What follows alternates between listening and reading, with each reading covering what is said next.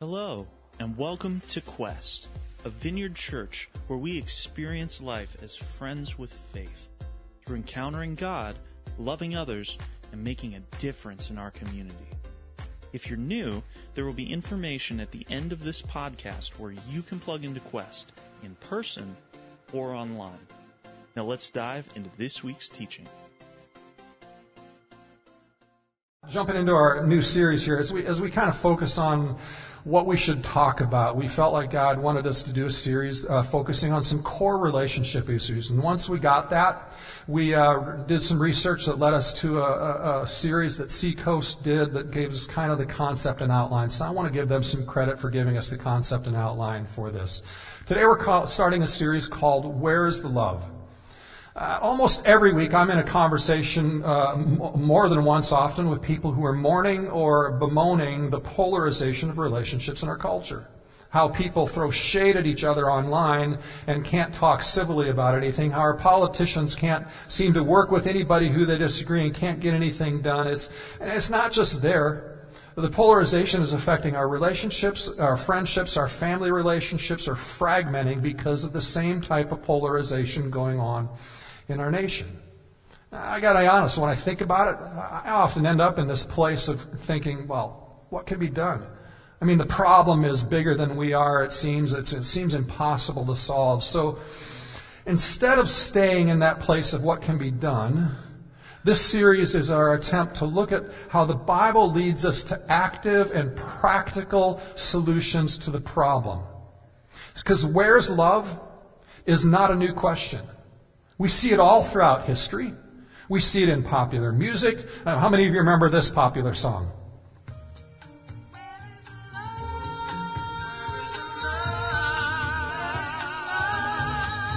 How many remember it? Come on, anybody? Yeah? Not just old people remember it? No, you never heard it. You never heard it. It's this smooth, flowing melody that just kind of draws you into a song that's all about cheating on the one you love. It's a cheating song. It says, I thought you were going to leave the other person because you said you loved me. Or how many of you remember this one? This is just a little bit newer. Yeah?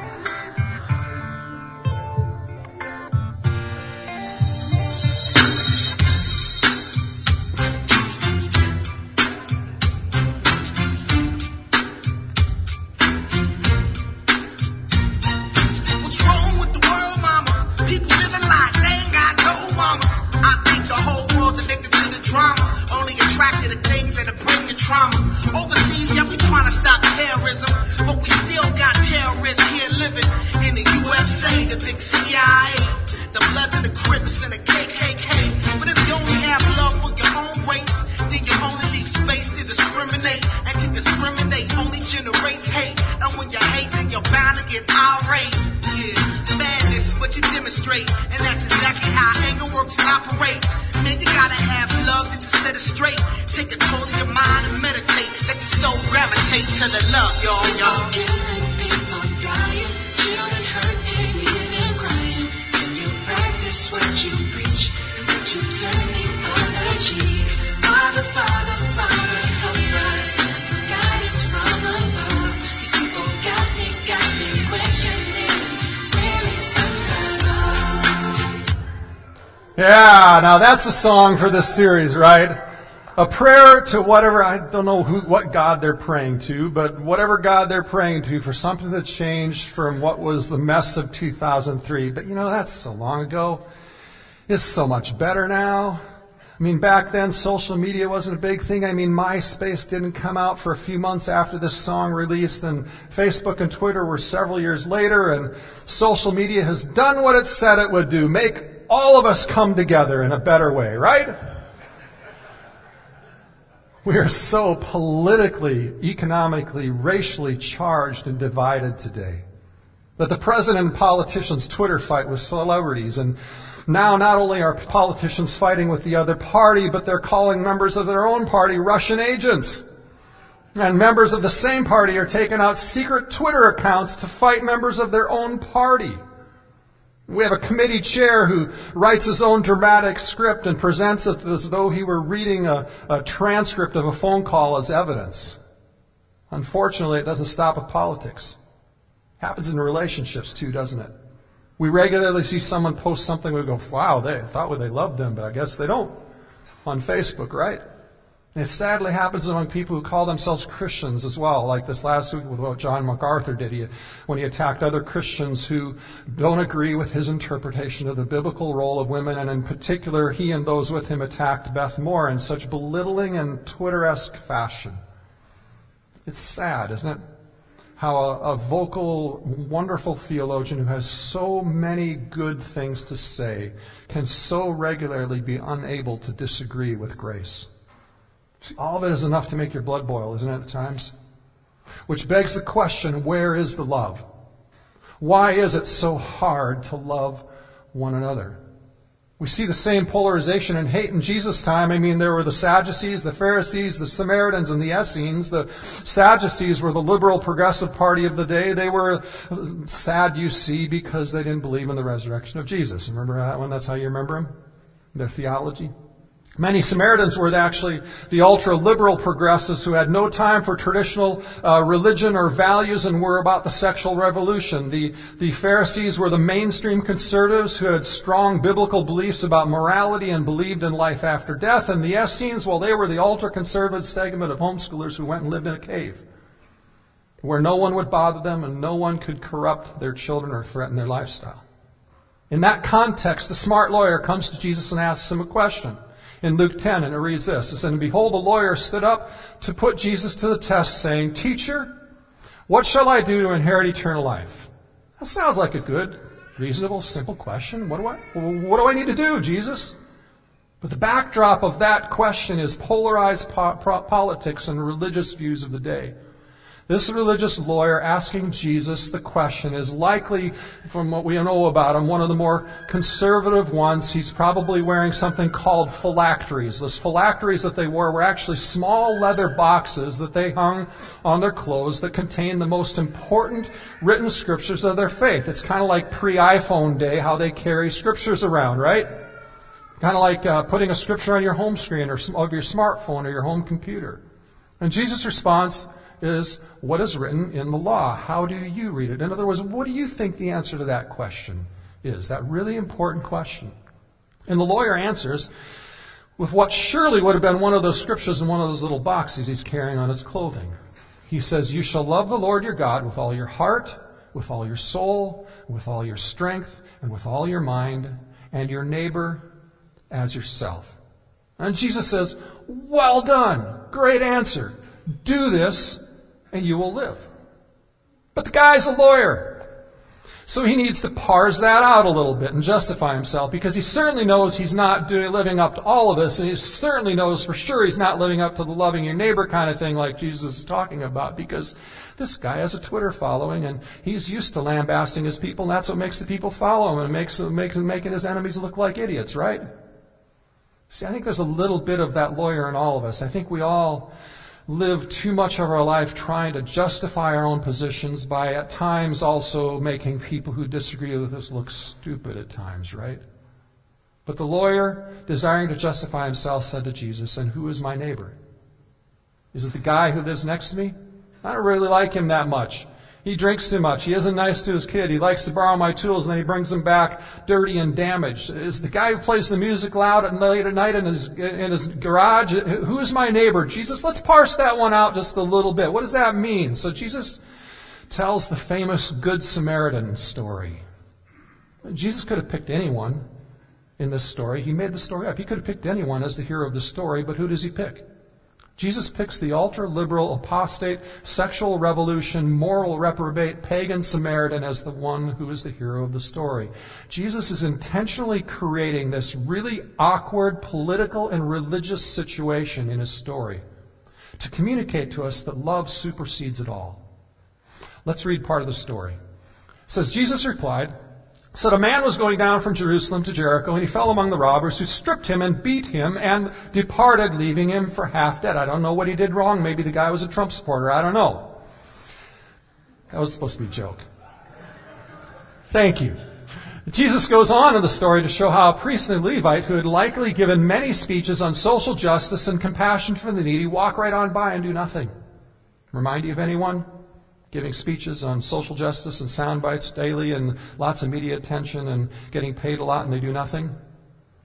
And if anyone ever here thinks the Bible isn't relatable, you haven't read the Bible.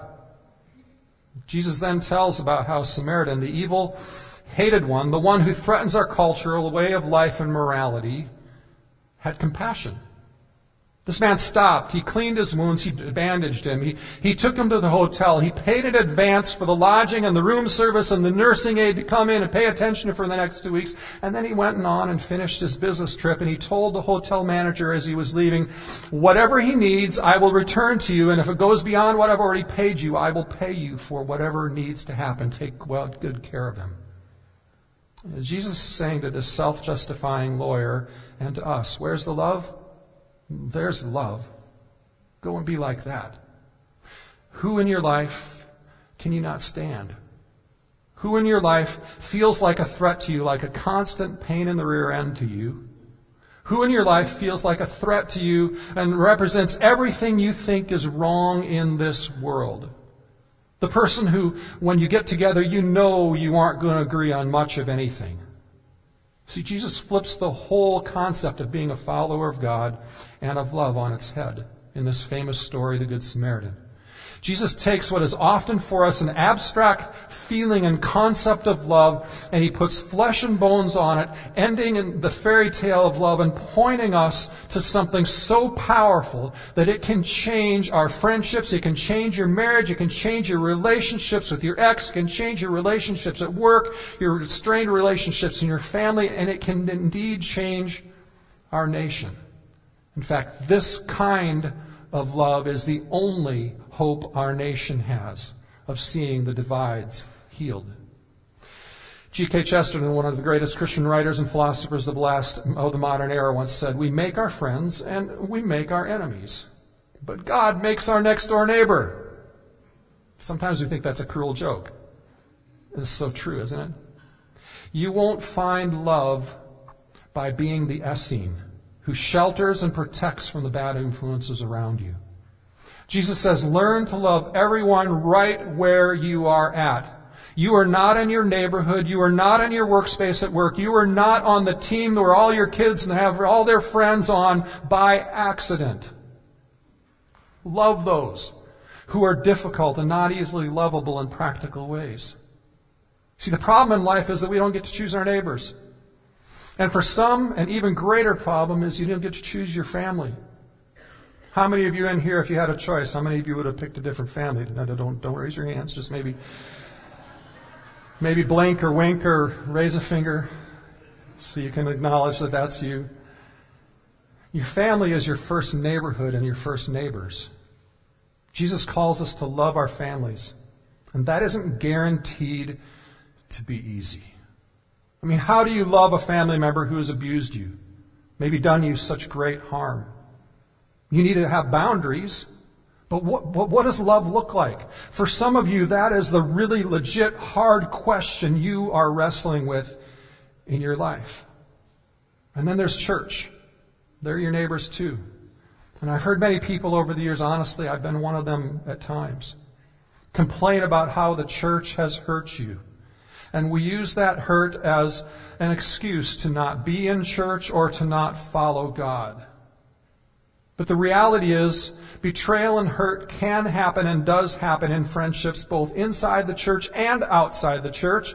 With the high value the Bible places on healthy relationship, hopefully you will experience it less inside the church. And I really believe that you will experience it less here at Quest, because I am so proud of how every one of you who is here works so hard to love people even across differences, which is one of our big values.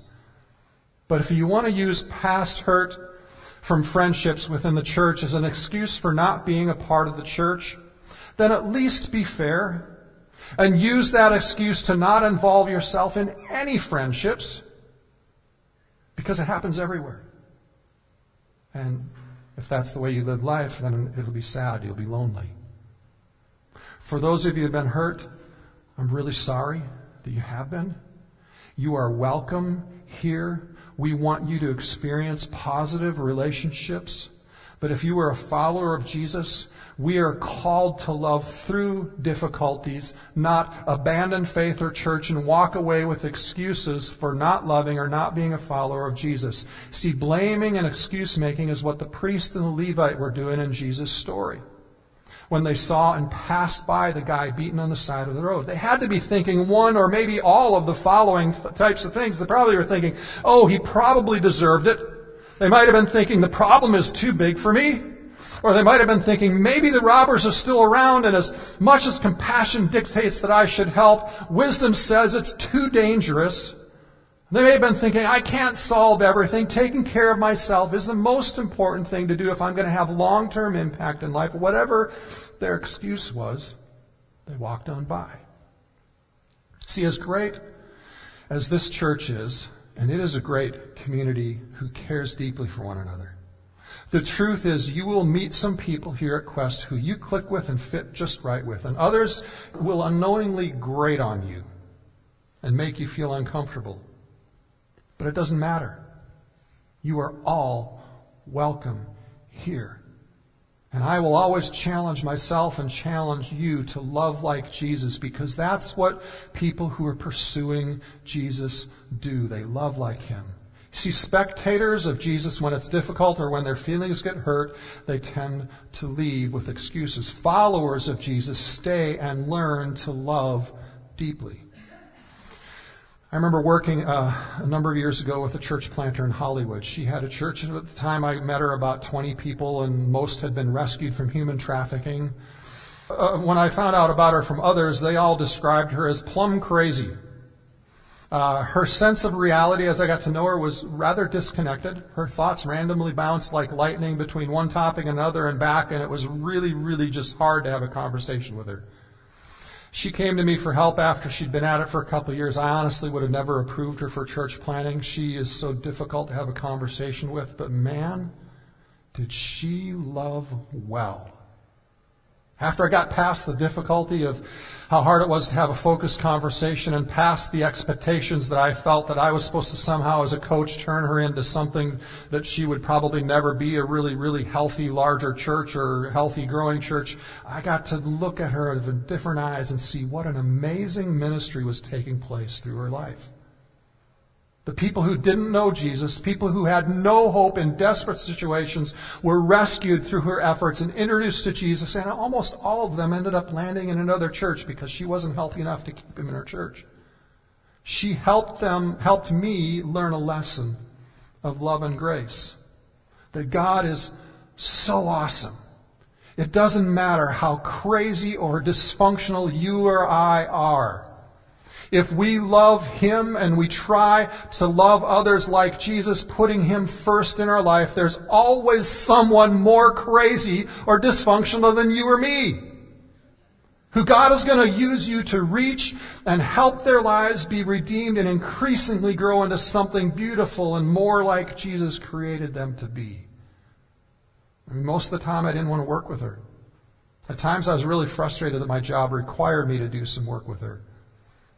And the same might be true of you in certain circumstances. You might be in a small group, you might be at work and love with all the people around you and love everyone that's there, and then someone else comes in and sits next to you and that you would not gleefully ever want to be spending time with.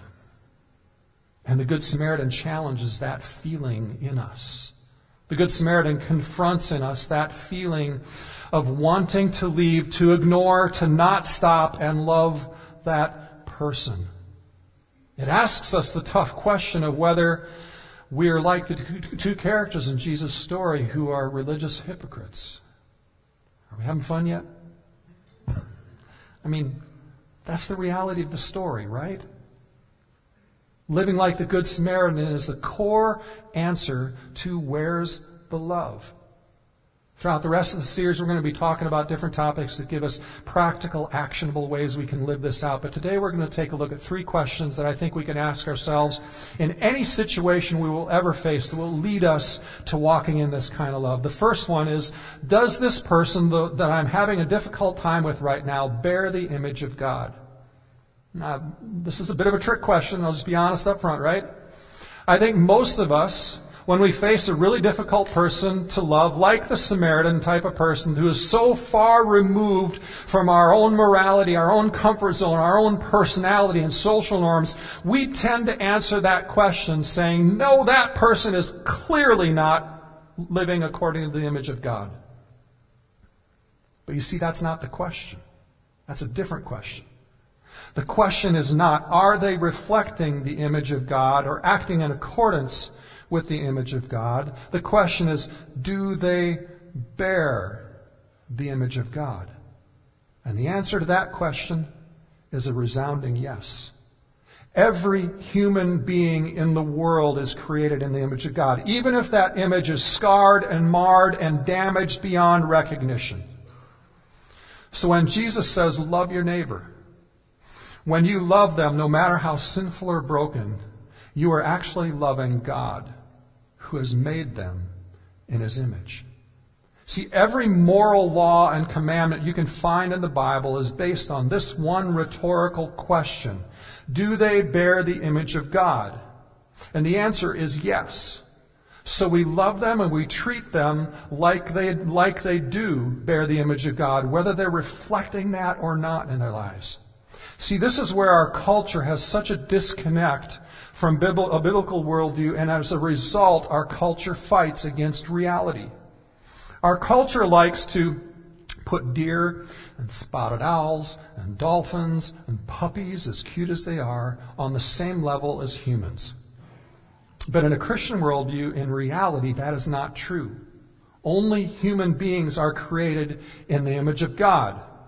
When we lose that foundation for how we see people and morality, we end up devaluing human life and human beings, and which then leads to the crazy polarization and communication and relationships that we see in our world today. Because humanity is made in God's image, that's the reason the Bible is so strong and strict around murder. You attack and you kill a person, you are attacking and defaming God. You are killing the image of God. Being made in the image of God is why God commands us to not slander or gossip or spread falsehood about someone else, because in so doing, we are defaming God's image in them and defaming God Himself. Proverbs 18 says it this way. It says, death and life are in the power of the tongue, and those who love it will eat its fruit. In other words, you sow death with your tongue, you will reap death. You sow life with your tongue, you will reap life with your tongue. James chapter 3, Jesus' half-brother writes, and takes it further. He says, how great a forest is set ablaze by such a small fire, and the tongue is a fire, a world of unrighteousness. The tongue is set among our members, staining the whole body, setting on fire the entire course of life, and set on fire by hell itself. See, for some of you, you can probably think back to things you said that if you had just controlled your tongue a little better, you wouldn't have slept on the couch for 2 weeks. You might be still married. Your kids might respect you and love you more. Your parents might respect you and love you more. You might still have a job. You might still have a friendship. Words seem small, but oh, what a raging inferno they can create. And here it is again. James goes on and says, with it we bless the Lord and our Lord and Father, and with it we curse people who are made in the image of God. See, being made in the image of God also affects how we treat the poor. Proverbs 17 says it this way, whoever mocks the poor insults their maker. He who is glad at calamity will not go unpunished. Proverbs 14 says, whoever oppresses a poor man insults his maker, but he who is generous to the needy honors him, honors God. See, there's been this whole 1%er controversy in our culture, hasn't there been, in the last couple of years? When we see others as equally bearing the image of God, and we regain the honor of others and our generosity toward others as a result, so that we don't take advantage of the hard work of others to enrich ourselves, that's when that problem is solved. It's a heart issue that can never be changed by politics. In an ideal world, If everyone's heart were right, it doesn't matter what political system we have, whether it's socialism, capitalism, dictatorship, monarchy, democracy, whatever it is, whatever system with right hearts can work. But our hearts aren't right, are they? And socialism will not solve the greed of our culture. I mean, look honestly at history and around the world today. You'll see every socialist country in the world today has oligarchs who are filthy rich on the backs of the poor. And socialist countries in general in our world are poorer than America is. And I would suggest in an imperfect world that socialism is more dangerous than capitalism and democracy because it involves more government control. And in almost every place in history in our world today, that kind of government control moves toward repression of religious freedom and freedom of speech. See, the only solution for economic imbalance and greed in America is a heart change. We were created in the image of God. But sin damaged that image in us, leaving our hearts and our desires about what we want, about what is enough, about identity, all confused, all messed up. And Jesus came to save us and restore that image back to its original beauty and strength. In Christian theology, that process of restoring back to the image of God in us is called sanctification. It's a big word. It's a big word. So here's what it means. When we come to faith in Jesus, choosing to follow Him, everything Jesus did to justify and redeem us is put in place right away. We are new creations in God's eyes. That's how He sees us. No sin is held over us any longer. We are free. But we also know that even though we're seen that way by God and treated that way by God, as though we are fully restored and no longer condemned by our own sin, that our lives in reality do not yet live up to that, do they? So think of it this way. A Maserati sports car that is in a head-on accident with a semi at 90 miles an hour is going to be absolutely trashed. But God is fully capable, willing, and ready to restore that trashed Maserati back to its original glory. So when that Maserati, which is in this case you or I, when we choose to repent and follow Jesus, sanctification is the extensive body shop process that God takes every one of us through, where piece by piece that which is bent is made straight. That which is broken is restored or replaced with new, beautiful things. And that's often a difficult and painful process, right? But it's a beautiful process that God wants to take us through. See, God guarantees to complete that process in us. He says when He returns, He will complete it, either in our death or in His Jesus coming back. He guarantees that He will complete that restoration work in us. So when you are struggling to love somebody who is irritating the crud out of you, the first question you ask to begin to align yourself with finding the answer to the question, where is the love, is, does this person bear the image of God? Here's the second question when we're having a difficult time. How would I want to be treated in similar circumstances? See, this may sound like something your mother told you when you punched your sibling. I get that. And yet the truth is so simple and profound. And it simplifies our search for where is the love in whatever situation we are in. How would I want to be treated if I were in a similar circumstance? See, more than almost any question, this one helps us in making loving decisions and paving the way for us to act lovingly. If I had been mugged, if I had made a major mistake in life, if I had sinned terribly, how would I want to be treated? If I had been irresponsible and fired from my job, how would I want to be treated? If my marriage was melting down, how would I want to be treated? If I were getting old and struggling with health and the ability to function well, how would I want to be treated? If I felt like I was getting the short end of the stick and I was struggling with self-destructive coping mechanisms and all my disappointment of the injustice that's going on around me, how would I want to be treated in that moment? If I were that person who got pregnant as a teen, if I were that infant in that mother's womb, that pregnant teen's womb, how would I want to be treated? See, the primary question in all of life's circumstance, in order for us to make love the priority in our lives, is how do I want to be treated if I were in a similar circumstance?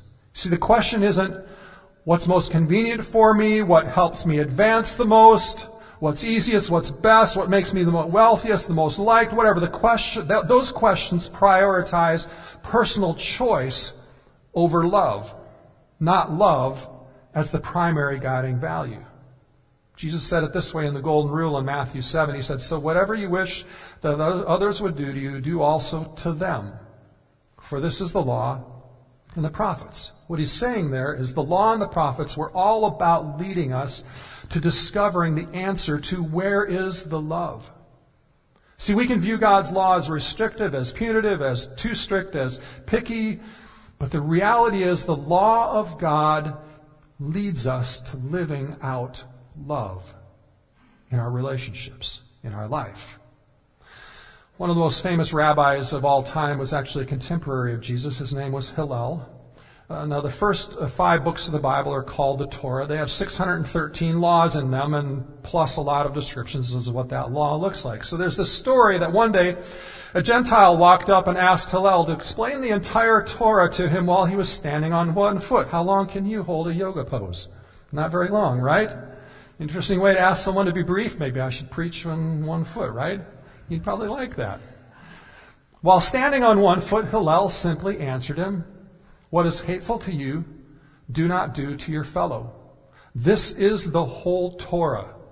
The rest is just explanation. Go and learn." See, life and faith are really rather simple. Simple doesn't mean it's easy, but it's clear. What would life, marriage, friendship, politics be like if we just lived that out? So when you find a difficult person to love, annoying, somebody who's incompetent, remember they bear the image of God. And ask yourself, if I were them, how would I want to be treated in this moment? And then ask one more question. What's the next loving thing I can do? See, the lawyer asks, who is my neighbor? And through the Good Samaritan story, Jesus actually illustrates for us the importance of answering this question. You see the man beaten, the next thing to do is you stop. You see the wounds, the next thing you do is to clean them, and then the next thing to do is to bandage them. And you see the man cannot walk, so you pick him up and you put him on your donkey and you drive him to the nearest place where you can get help. And you see the man cannot pay for the help or the place to stay while he's recovering, so you do that. And you make sure that whatever you do, you don't just do it half-hearted saying, here's $10 and walk away, it can make me feel good because I did something today.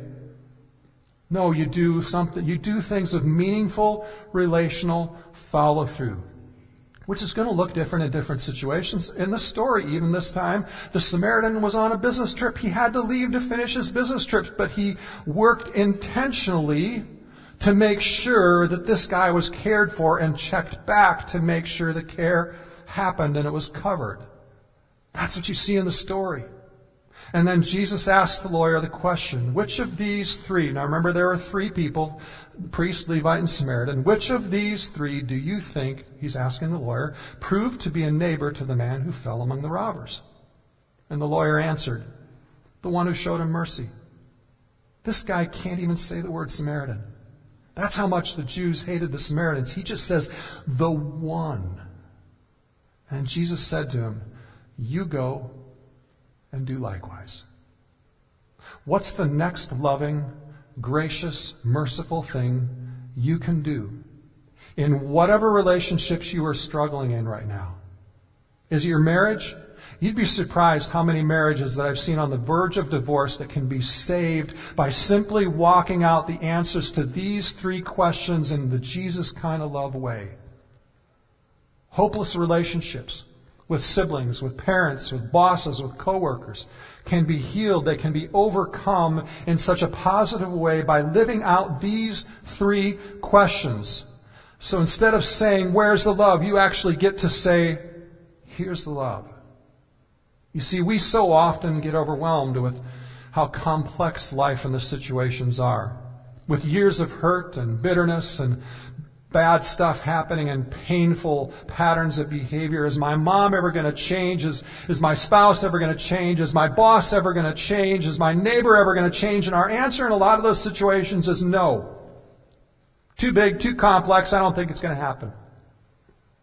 But see, that answer that we give focuses on predicting the future, but at the same time it ends up leaving us stuck in a negative pattern in our today. Instead, this is inviting us to break out of that negative pattern by asking, what is the next loving thing to do? Not asking, will my marriage ever become the marriage I've dreamed of and be beautiful? When will my relationship with my boss become wonderful? Or when will my siblings and parents become the family I always dreamed of? Not asking those questions, but instead just asking, what's the next loving thing I can do? Christmas is coming, if you hadn't noticed, for the past 2 months in the stores. One of the things I love about Christmas is the lights on the tree. One of the things I hate about Christmas is the lights on the tree. It seems no matter what mechanism or method you use to store and wrap your Christmas lights, they're always going to end up in a tangled mess. I wrap mine carefully, and then I wrap the cord around it to keep them from getting together, and then I put the two ends together, and theoretically you should just be able to pick up that bunch of lights, and you should be able to unplug and unwrap a couple times and go, and it's all there, right? But I'm convinced there are evil communist elves who come into all of our homes every year to tangle those cords and test our patience. So how do you get them untangled? By tugging and shaking? No, you find one end and you carefully, one loop at a time, start threading that end through the next obvious knot. And gradually you free more and more of the cord until all of a sudden there's no more tangled mess and you got your lights. See, in our world today there are obvious complexities in relationships and marriage and work and friendships and political and social issues and in parenting. Often in the face of those complex difficulties, we do the same thing that this lawyer did in asking Jesus, who is my neighbor? We get focused on the practical realities of how complex our lives are and relationships are, saying, I don't have time to do this. How can I fit one more thing? Are you really asking me to love that jerk of a boss or husband or wife or friend or coworker? What's that going to do? What difference is that going to make? The problems are too big, too complex, too long-standing. Nothing is going to change. And Jesus boils all that parsing and that complexity that we go through down to just do the next loop of love today. That's all. Just do the next loving thing, whether you feel like it or not. Because certainly this lawyer didn't feel like loving his enemy, the Samaritan. He couldn't even identify him by his name. He just said, that one. And you and I may never fix all the complexities of our families' lives or our work life, but we can live daily doing the next loving thing, treating people like they deserve as the ones who bear the image of God, treating them like we would want to be treated if we were in the circumstances. We may never fix all the problems in our work or in the dysfunctional political culture that we live in. We can't ever fully unscramble all the eggs that have been scrambled in life and friendships and family. Some of the stuff is just going to need to fall away. But in everything, we can ask these three questions, and we can end up just doing the next loving thing. So, who do you need to see in your life as a bearer of the image of God? Who's difficult in your life to love? And if you were in those same circumstances that they are in, how would you want to be treated? And then just go do the next loving thing today, tomorrow, the next day, and see what God can do. Would you stand with me as we pray?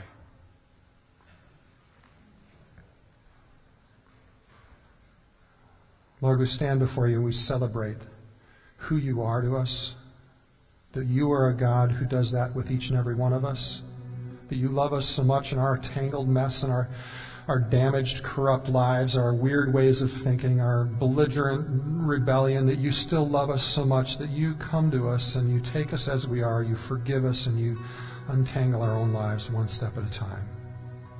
Lord, would you lead us into being people who experience the joy of doing that daily with other people? That maybe not today, maybe not next month, maybe not next year, maybe not until next decade or a couple decades from now, but Lord, would you allow us to live like this in a way that we would see amazing tangled messes become beautiful, untangled as you design them to be. The relationships we've given up hope on, Lord, would your Spirit come in and work through us being able to do just these simple 3 questions and doing the next thing of love. Would you give us the joy of seeing those healed? Lord, as we turn our hearts now to you to worship, would you receive our praise? And would you come and speak further to each and every one of us right now? In Jesus' name, amen. Thank you for listening to this week's sermon audio. If you're loving Quest Podcast, let us know on Facebook or Twitter by using the hashtag #GoToQuest. For more information on Quest, who we are, and what God is doing here, or if you would like to help support Quest financially, please visit us at gotoquest.org. That's GOTO Quest.org. Thanks for listening.